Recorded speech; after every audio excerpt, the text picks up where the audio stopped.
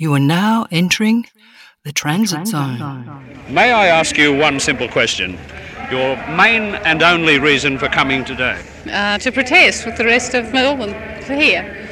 What are you protesting about? I'm protesting about the war. Yes, well, it's very much the same thing. I think the war in Vietnam is becoming progressively and more obviously evil, and I'm here to protest it. Will you be going with this great throng down into the heart of the city? Certainly. The marchers have headed up Spring Street, turned the corner at Parliament House, and the head of the line is now coming down Burke Street towards the General Post Office. Ahead of the marchers by about 100 yards, a group of some 25 to 30 young people dressed in black, wearing red headbands, white faces, scratches and bloodstains on their faces, known as the Australian Performing Group. And every few hundred yards on the march route, they are forming circles and lines and giving out with some kind of a dance and a song which follows on each occasion.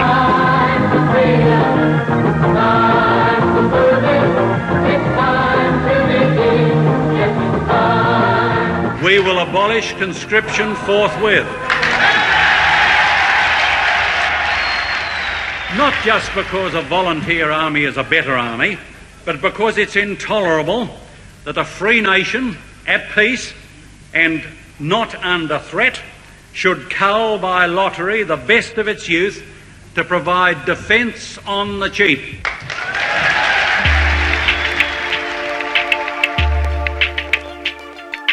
Welcome back to the Transit Zone. I'm Peter Clark in Melbourne, Australia. I acknowledge the traditional custodians of the lands on which I record and produce these podcasts, the Wurundjeri people of the Kulin Nation. I pay respect to their elders.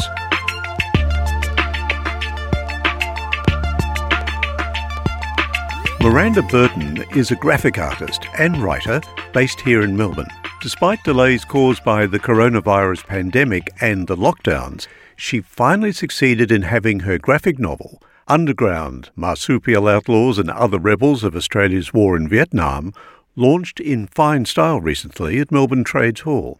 Underground is a finely wrought graphic novel with a real density of layered content that melds the personal journeys of activist and former Victorian Labor MP Jean McLean, Vietnam War veteran Bill Cantwell, and Vietnamese refugee activist Mai Ho. Australian artist Clifton Pugh also features, and wombats. Most of us are used to absorbing historical detail and interpretation through words on the printed page, or perhaps via television documentaries. The graphic novel form, redolent of comic book visual language, is a distinctly different experience for many.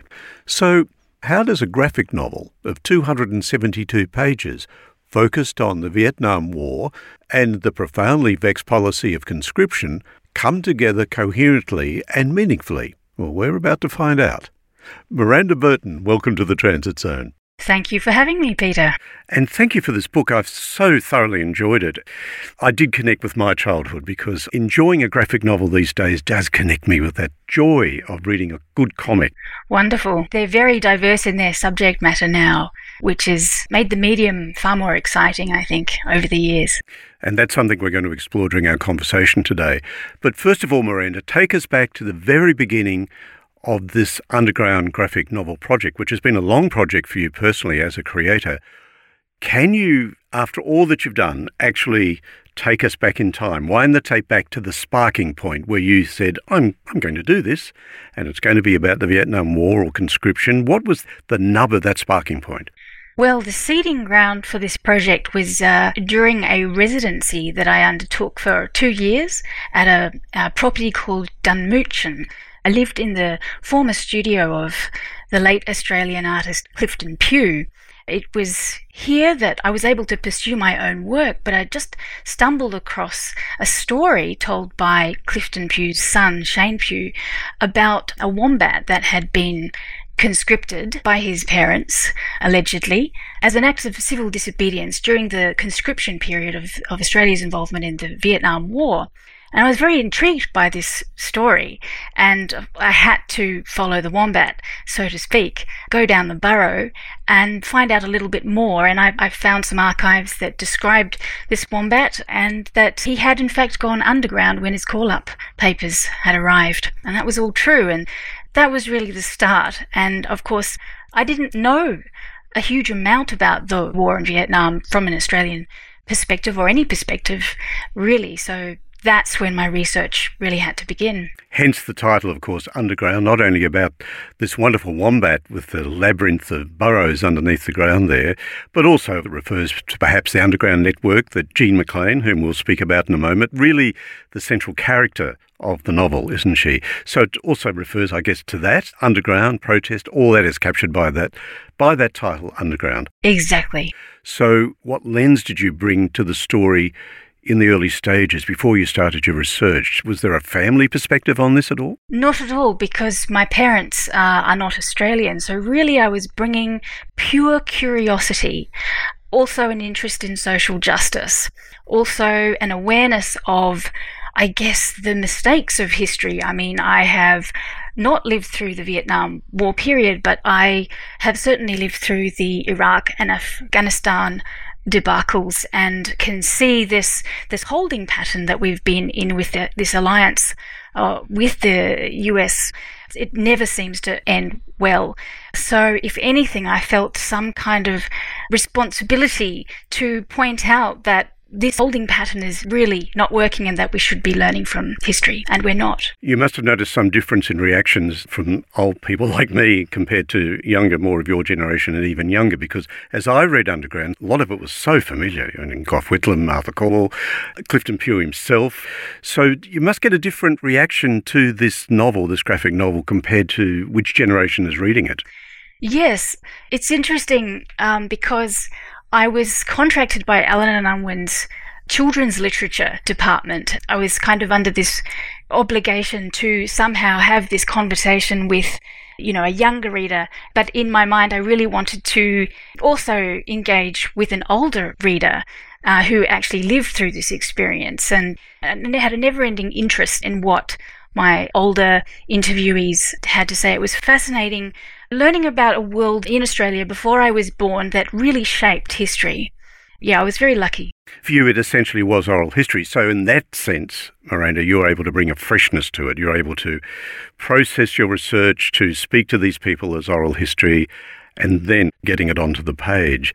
Take us deeper into the research process. There you are in Clifton Pugh's former studio, even in the very space where Gough Whitlam sat for his famous Pugh portrait. Was this a sequential series of research projects that then fed into the book? How did you manoeuvre what we see on the printed page today with that process of research? Well, I work in a fairly non-linear way, so get ready for the cross-country ramble.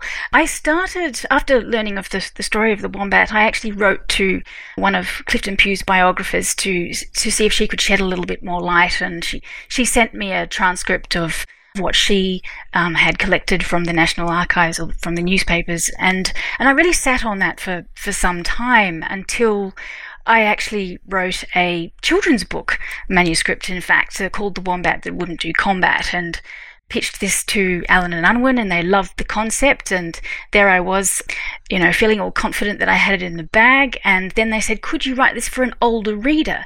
And that's when I realized that my research had really been cut out for me, and so I then had to really start getting those dusty tomes out of the library and trudging through the more academic history just to understand the mechanics of it.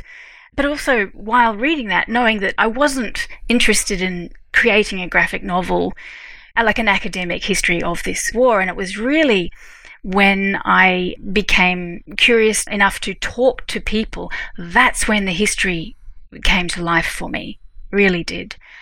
I managed to find this documentary called Save Our Sons, directed by Rebecca MacLean, who happens to be the daughter of Jean MacLean, who became, of course, the principal character in my book. And this was really the catalyst, where I wrote to Rebecca and said, I'm really interested in your mother's involvement in Save Our Sons, and particularly the fact that she went to North Vietnam in 1969, and at this stage I had no idea if Jean was even still alive. And Rebecca said, well, you should meet her. And so I did, and subsequently had a couple of conversations which led me into more research, just getting more background about the protest movement. Perhaps a year after I met Jeannie, I went to North Vietnam following in her footsteps. And that was a very, very illuminating experience for me, which, where I was able to do an incredible amount of visual research and interview people, and even managed to interview someone who invited her to Vietnam in 1969, who happened to be the last living signatory of the Paris Peace Accords of 1973, Madame Nguyen Thi Binh.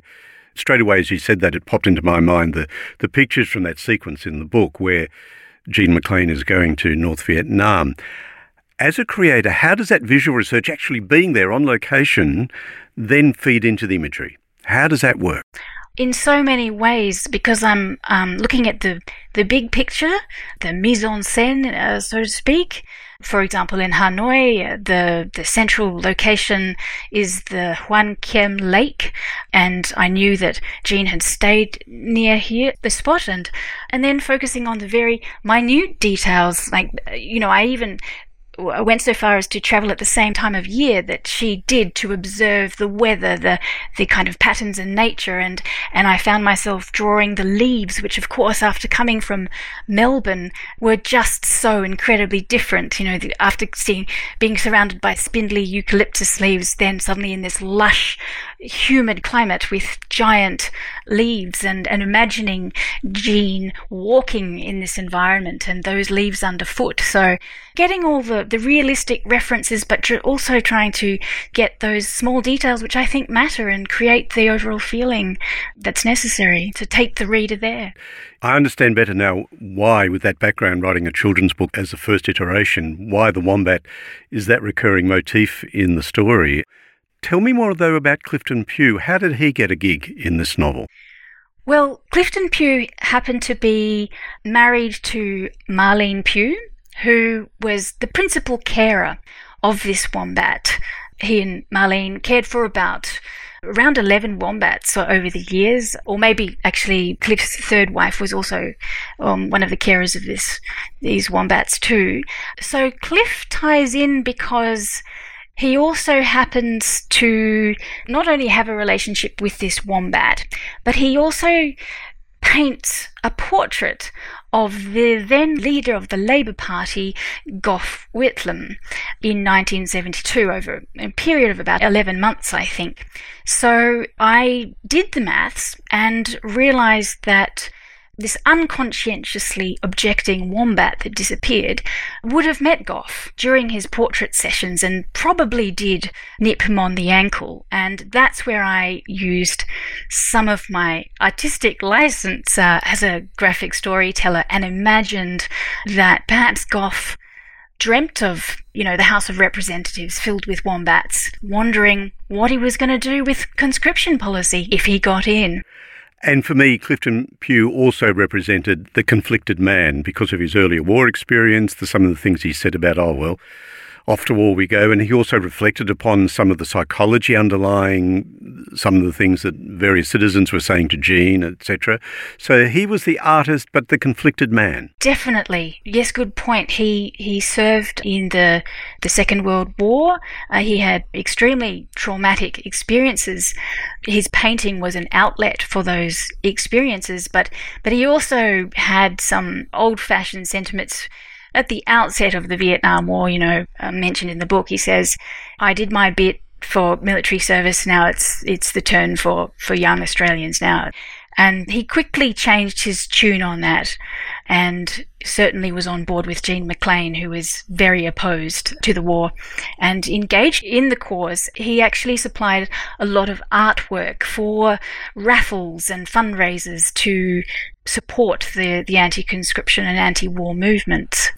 Jean MacLean, in a sense, was an outsider. She wasn't born in Australia. She came to this country. How do you perceive, now that you've created the novel and you've had a fair bit of time with Jean speaking to her, how do you perceive her as an activist? What drives her? Well, yes, she still remains a mystery to me because her passion and commitment is just so astounding. And, she traces it back to her Jewish background and some of the injustices her family experienced when they moved to Australia in the 1930s. Also traced back some of her mother's letters that were published in the Argus, which talked about this kind of moral obligation to act when faced with injustice. When it's right in front of us, we have an obligation to act. And I just think this is the guiding light of who she is. Most people describe her as kind of fearless. And yeah, she does come across as quite fearless. She's an astounding woman, and her commitment is indefatigable. Yeah. At what point in the process did you, as you moved away from the children's Wombat book and move into an adult book, did you decide, and on what basis did you decide, Miranda, that Jean was going to be the central character? Well, because she connected with so many people from different worlds, and that really impressed me. And starting with her incredible willingness to enter worlds well outside her comfort zone, with her trip to North Vietnam in 1969 when she was then a housewife. It was quite a courageous thing for a woman to do at that time in history. She has this incredible ability to connect with these other worlds and has this strong desire to understand them. Going on from her experiences, trying to understand what people in North Vietnam were experiencing, a world that was so shut off from the average Australian. She was also connecting and communicating and sometimes convening with returned veterans of the war from Vietnam in Australia. And of course, when she became involved in politics, she was also working in an area where there was a huge proportion of Vietnamese migrant refugees. And so, she was constantly connecting and working with people from other worlds, which kind of created a world for me in which I could invite the reader to understand the dimensionality of this history. Is the process of creating a novel of this complexity, it's a layered sort of novel, and we'll talk more about the visuality of it in a moment. Do you plot it all in one breath in your mind at some point? Like they said about Mozart, he used to conceive of a symphony like that and then wrote out the notes. Or is it an unfolding process like peeling an onion for you? Absolutely, yes, the latter. I mean, of course, in the early phases of drafting, I would have to create some kind of roadmap, certainly to please the publisher. Obviously, the publisher wants to feel confident that, well, at least they think that you know where you're going, and I want to convince myself of that too. But I had to surrender many times. My early roadmaps didn't really lead me to where I wanted to go, or my heart was telling me, no, this isn't the story you really set out to write. And I had to be very, very open and prepared to surrender the scaffolding that I had been clinging to for quite some time. And so the diversion, the branching out to embrace the stories of other characters in the book, and I should mention Bill Cantwell is a significant character in the book. He serves in Vietnam with the Australian Army, and Mai Ho, who comes to Australia as a refugee sometime afterwards. So we follow these three journeys, Jean, Bill and Mai. It's the entwining of these journeys which I found so moving and fascinating, and it spoke volumes about Jean and her ability to connect with other people and understand different points of view, but it also provided this beautiful dimensional understanding of this history and really humanized the experiences.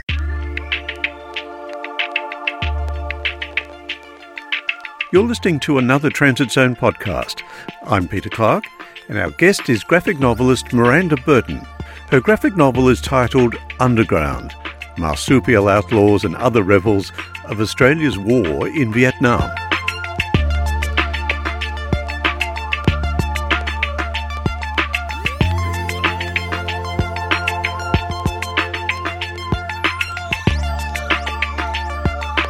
Miranda, now some sticky beat questions about how you actually do this. Take us into your studio. I'm just trying to imagine you, and I'll try to imagine you sitting there doing this book. It's a big book. Some of the panels are quite simple, comic book style panels with perhaps a single shot or a two shot, two people talking with the dialogue balloons. But some of them are quite big panels with layers and quite compressed imagery, which draws in lots of different content. A very basic question, how long does it take you to do, say, a page of the novel? Does it take days? Are you a very quick drawer? How does that emerge out of the creative process? For me, the drawing is relatively quick. I mean, I might spend a day or a day and a half on a page. It's the work that's been done before that page gets drawn, which I think is difficult to pinpoint how long that is. I mean, overall, I worked on this project for 5 years. I would say that the drawing was actually the easier part. I do have a visual arts background. I think the visual language is definitely my comfort zone, but I certainly learned through this project that I absolutely love research. That was a new revelation. The drawing, as you've seen in the book, there will be those simple panels and then those really large pieces employing very detailed, sometimes simple, but vivid visual metaphors, because I wanted to take the viewer beyond just pedestrian information.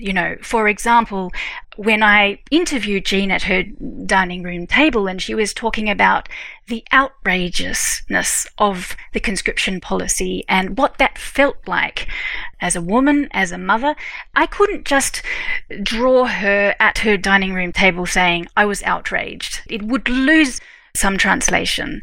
I had to find ways to communicate that emotion that I felt from her in a very visual way, and hence this image of all those women holding their newborn sons who are also holding M16s, that sense, that absurdity of your child being taken away and a gun put in his hands. Miranda, one of the strengths of the graphic novel is that you can do that interior access, dreams, imaginings, psychological disturbances, all that can happen on the printed page with a graphic novel. Yes, that's right. It's an extraordinary medium for extending our understanding of concepts, finding a more empathetic place to bring the reader. The fact that a graphic novel is made by hand as well is something that the viewer can see, and they connect with that. Compared to writing a story with only words, is there something of a feedback loop for you as you create an image? Does that image come back into your mind and enlarge your imagination ready for the next panel or for the next chapter within the book? My old film school professor, Terplitz, said to us one day that stuck in my mind, literature is about thought to image and cinema is about image to thought. And thought's the nub of all this, isn't it? Our percepts, our thinking, our cognition. So as you create that imagery, is there a bit of a feedback loop for you as a creator? I think it's more like joining the dots than a feedback loop. Does that make sense? I have this kind of ocean of information, both academic information in text and I have visual information, and I'm constantly swimming amongst it, trying to pull the ideas together, find some meaning in it all, find new meaning as well, to try and amplify the meaning in a way through drawings in a very emotive way. Miranda, you do have quite a few words too, so let's talk about how you snuggle together words and images. That's a never-ending topic of debate in the creative world. Words and images, it covers a lot of different ground. Movies too, of course, dialogue and imagery. It's a very complex business, words and images going together. You've got the dialogue balloons. Do you write those as you're going, or do you come back and do those later? Is that a unified process? It's very non-linear.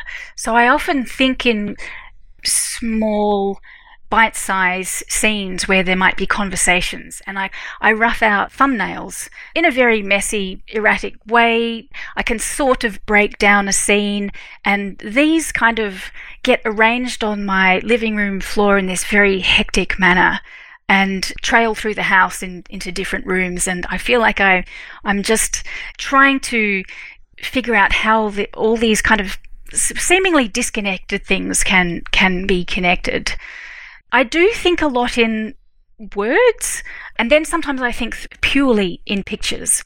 For example, that Save Our Sons chapter scene that I described earlier, that was also sparked by this fragment of paper with these words of genes that I found in the Victorian State Library in the political ephemera collection. And they preface the chapter, I didn't bear him to carry a gun, I didn't bear him to kill somebody else's son, something along those lines. And those words had such a powerful effect on me. They just embodied that outrage that she described to me. But how would I draw that, And it took me a year and a half until the image came to me.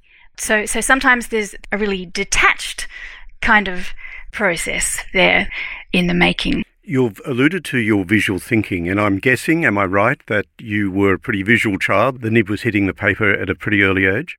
It was, yes. I think drawing materials are probably my earliest memories, and my father, being an architect, used to come home with these great big pieces of paper with architectural drawings on one side, and we would turn over these enormous pieces of paper and have this great big canvas to draw on with pencils and felt pens and so forth. And I used to just spend endless hours drawing. And I remember around the age of 8, I think I started making small books and stapling them together, and both writing and illustrating. This is a common tale, isn't it, of people who are very good at what they do later in life, that it starts so early. And I don't know what that says. Amongst the theories about creativity and human intelligences are different domains where visuality and language, etc., compete in many ways. Obviously, they compete in your creativity too, because you use words. And not only those dialogue balloons we referred to earlier, but also little slabs of descriptive text and little mini histories, etc., that you use within the body of the visual images. How do you see that ongoing nexus between the words and the pictures for you as a creator? I think I've always had less confidence with words than with images, but I do have a great love of words, so I just have to do the work. I have to be patient.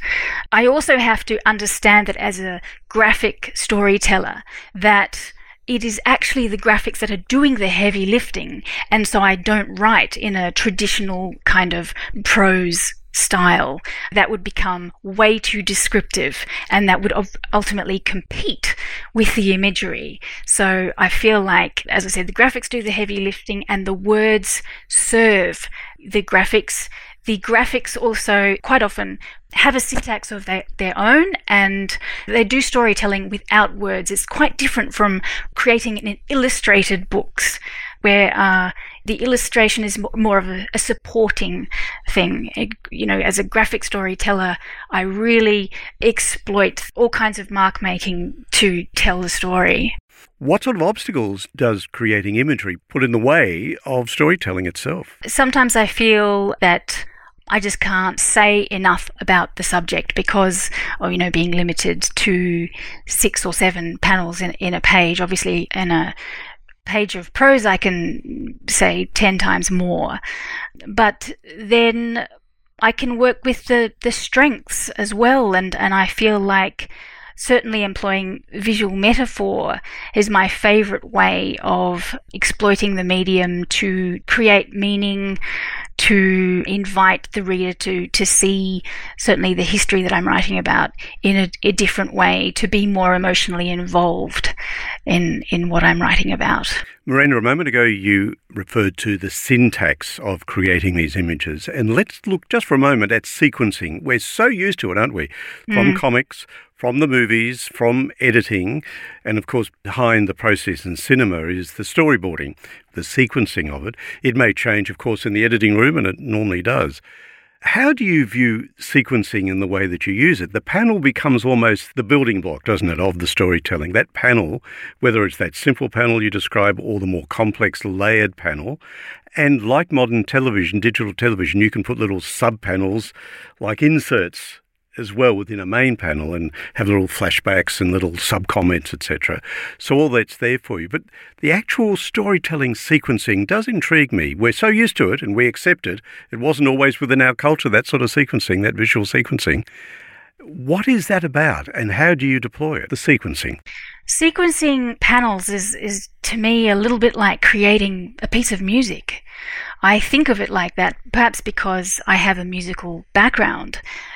Getting the right balance in the imagery, in the composition, the interplay between text and image, creating a beat. Sometimes we create a silent panel, and we call that a beat in graphic language, where the reader gets to just stop and absorb what's happened in the previous panel. Maybe it's just an image of someone picking up a cup of tea or opening a door.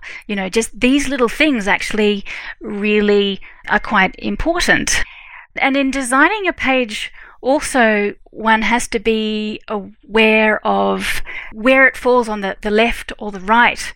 If you want to surprise a reader, you need to make sure that that's going to be on the left hand of a page, not the right. So, unlike film, where a filmmaker can control the duration of imagery, with graphic literature, you're kind of at the mercy of a reader who may suddenly pick up the book and go to the middle of the book, or they might actually look at the end of the page before they look at the beginning of the page. So you want to be very careful how you kind of sequence things. That's very interesting, Miranda, because as you say, in the movies, the director and the editor have complete control over that time-based medium, but it depends on how quickly I scan the page, isn't it? The left page, and I get to the bottom of the right-hand page. I want to turn the page then and pick up the story again, and something has to happen in that top left-hand panel on the left-hand side.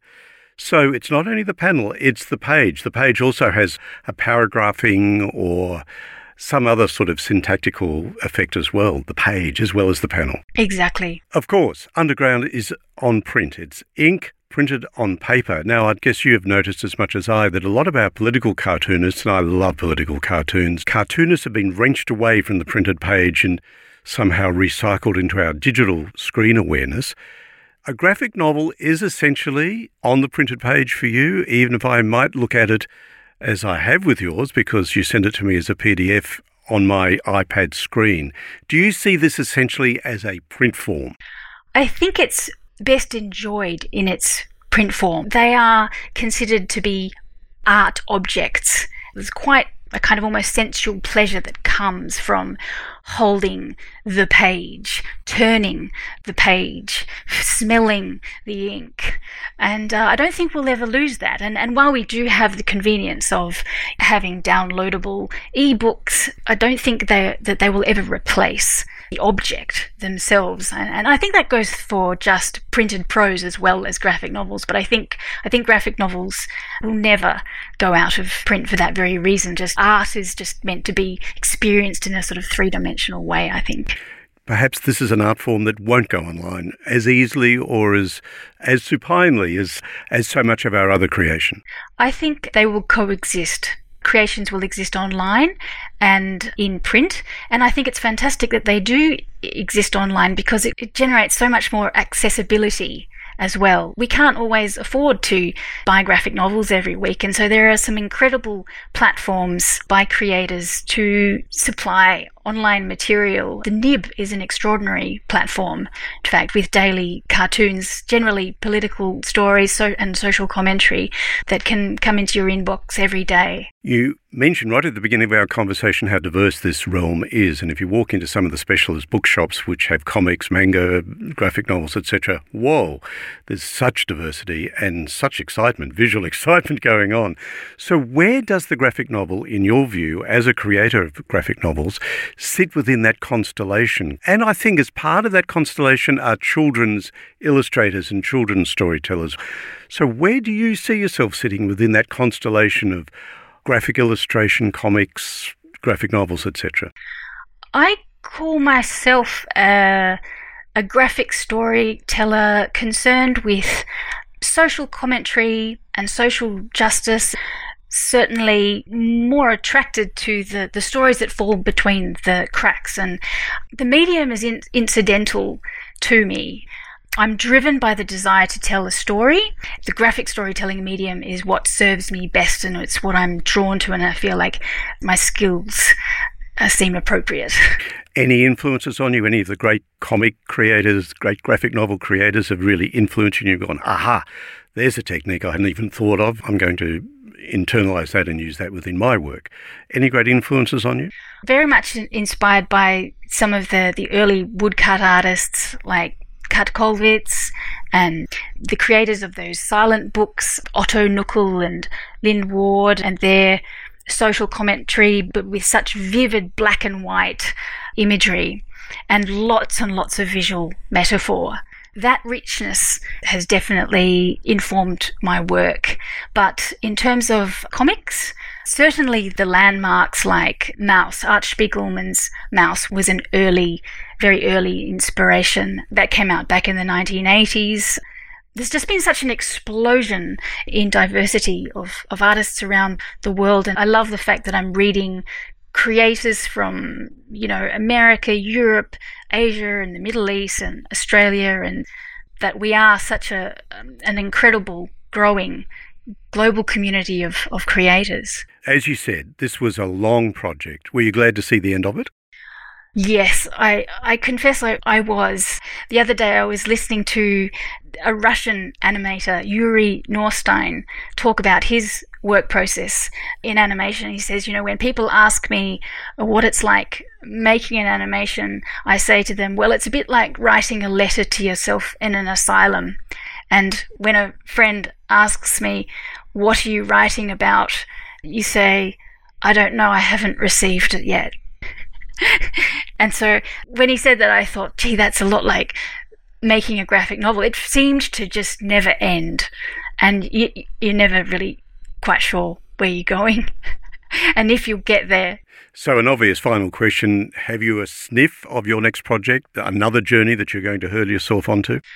No, I feel like I've gone back to the playground at the moment, and I really want to pursue small projects, perhaps some graphic essays. I have a children's book idea.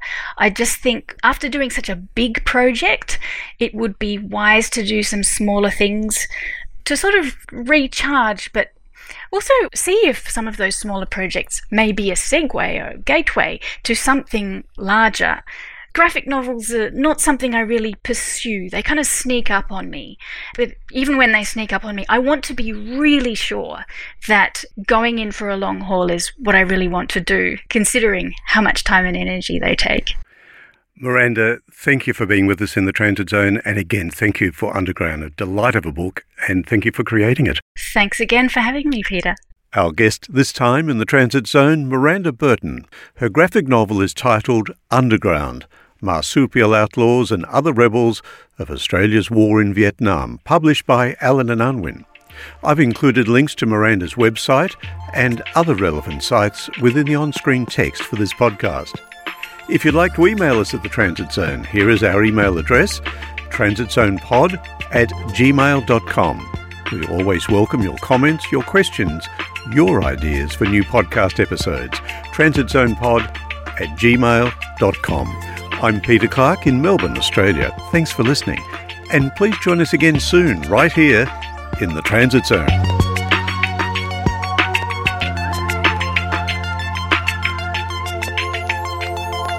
You are now leaving the Transit Zone.